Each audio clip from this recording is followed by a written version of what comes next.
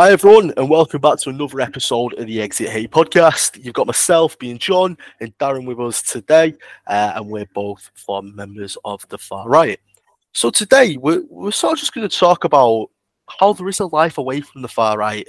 We've done a lot of these podcasts talking about things relating to the far right, but we don't really ever talk about how there is a life away.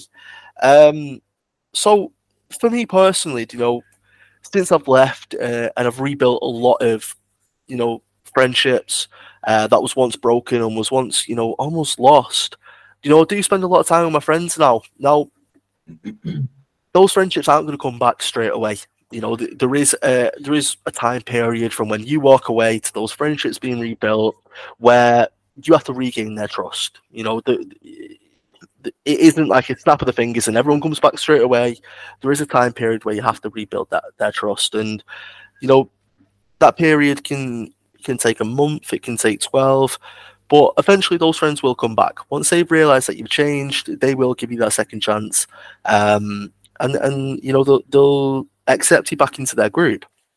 Now, this is something that happened to me during those first few months where I was still regaining the trust. I was doing a lot of things. I was going to the gym a lot. I found the gym helped me a lot. When I was still getting a little bit angry and I was still getting a little bit aggy, because that stays with you for a while. That sort of instant aggression, that instant anger, it takes a while to learn to control that. So for me, I was going to the gym a lot, I was working out a lot.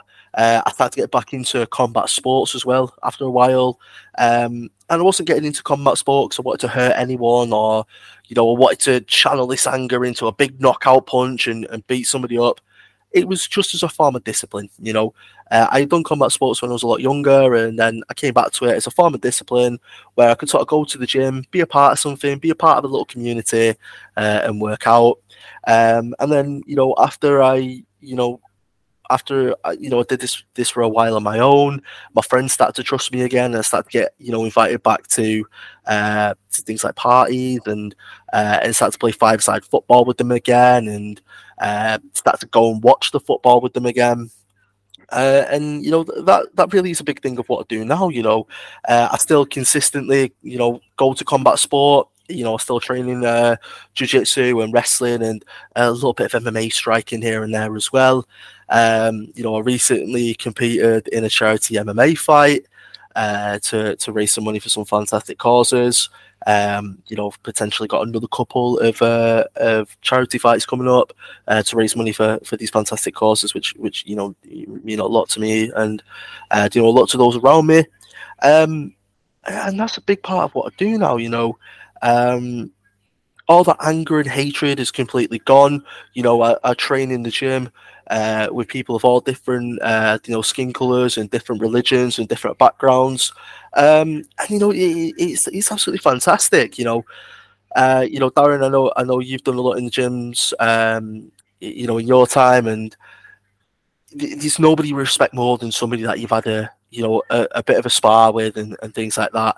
And when you're sparring with these lads, and even women as well that you're sparring with, you get that respect for them, and unless you've got in the ring or you've got in the octagon or you've got on one of the mats, it's hard to describe. It's hard to describe that respect you have for an individual once you've gone to war with them. And for me, combat sports is a fantastic discipline, and it really does keep me straight. One or two injuries sort of will put you off it, but yeah, for me, I really love combat sport and playing football as well. Playing football in a five-side team, where again it's a very multicultural thing. We don't have set teams. We sort of throw it out to the community. People can come and play, whatever background they're from, whatever the age they are.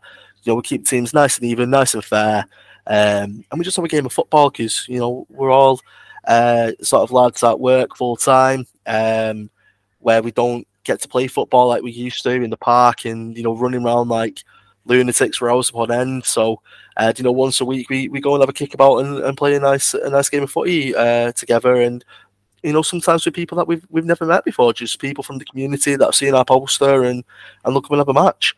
So that's sort of stuff that I've really done Since walking away from the far right in my personal life, of course, in terms of professional sense, I have this job where, I'm so fortunate to educate people on the dangers of far right extremism and encourage people not to make the same silly mistakes I did.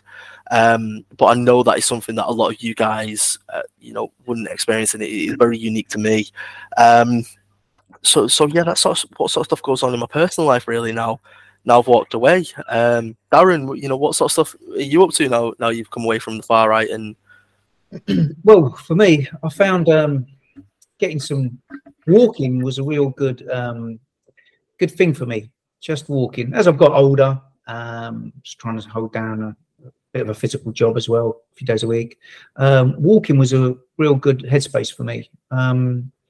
Like you say, John, I've always done my physical sports. When you're being physical all your life, and I have been physical all my life, and then you pick up them injuries and you start to slow down, or you can't be a member of that football team no more and miss that change room banter and all that camaraderie. There's a big hole in your life, big hole.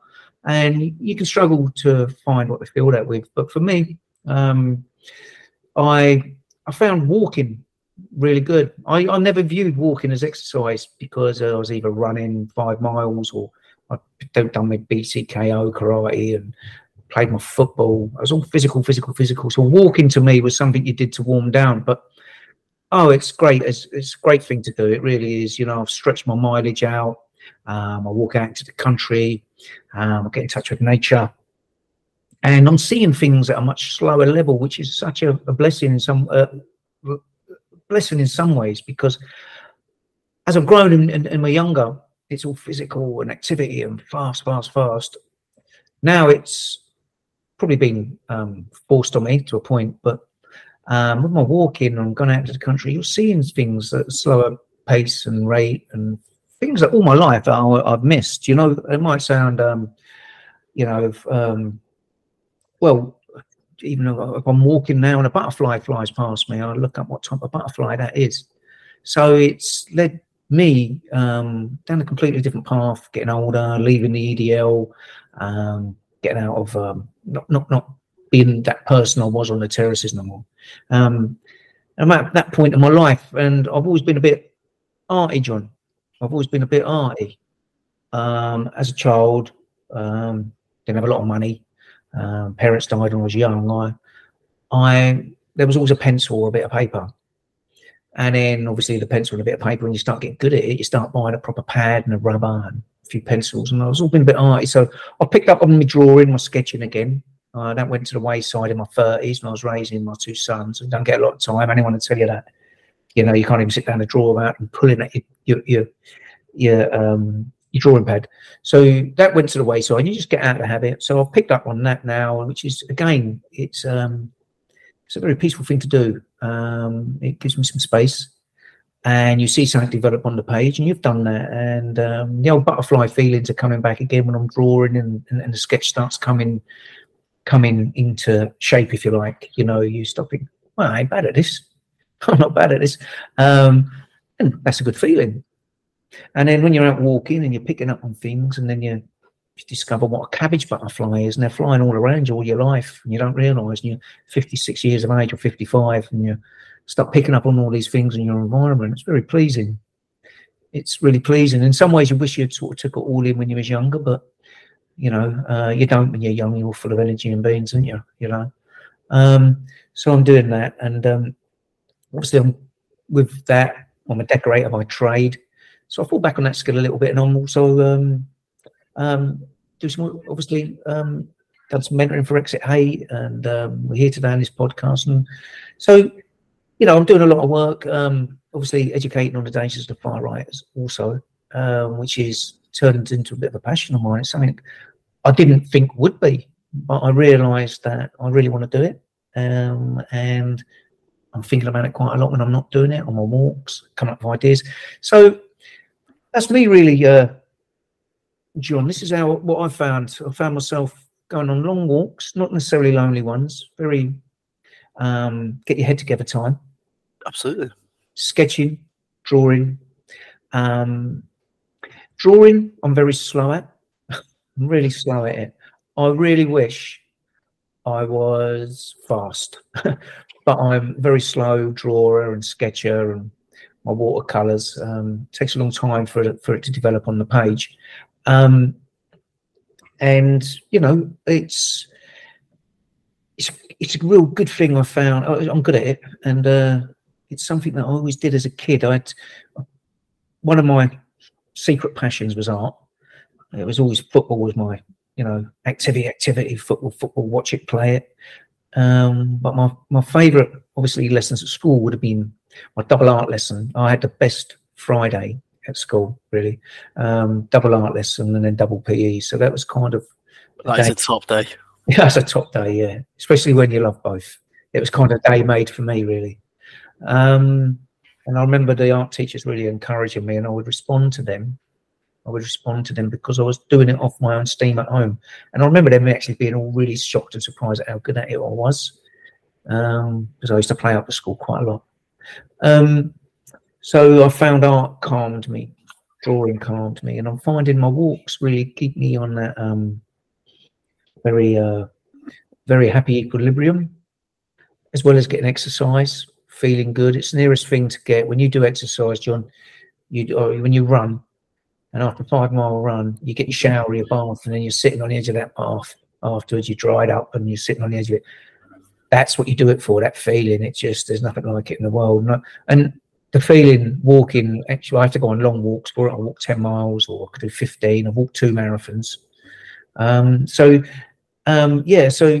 that feeling when you've completed something like that afterwards, when you're all showered up and you put on them clean clothes, it's just a great feeling of absolutely everything's left you.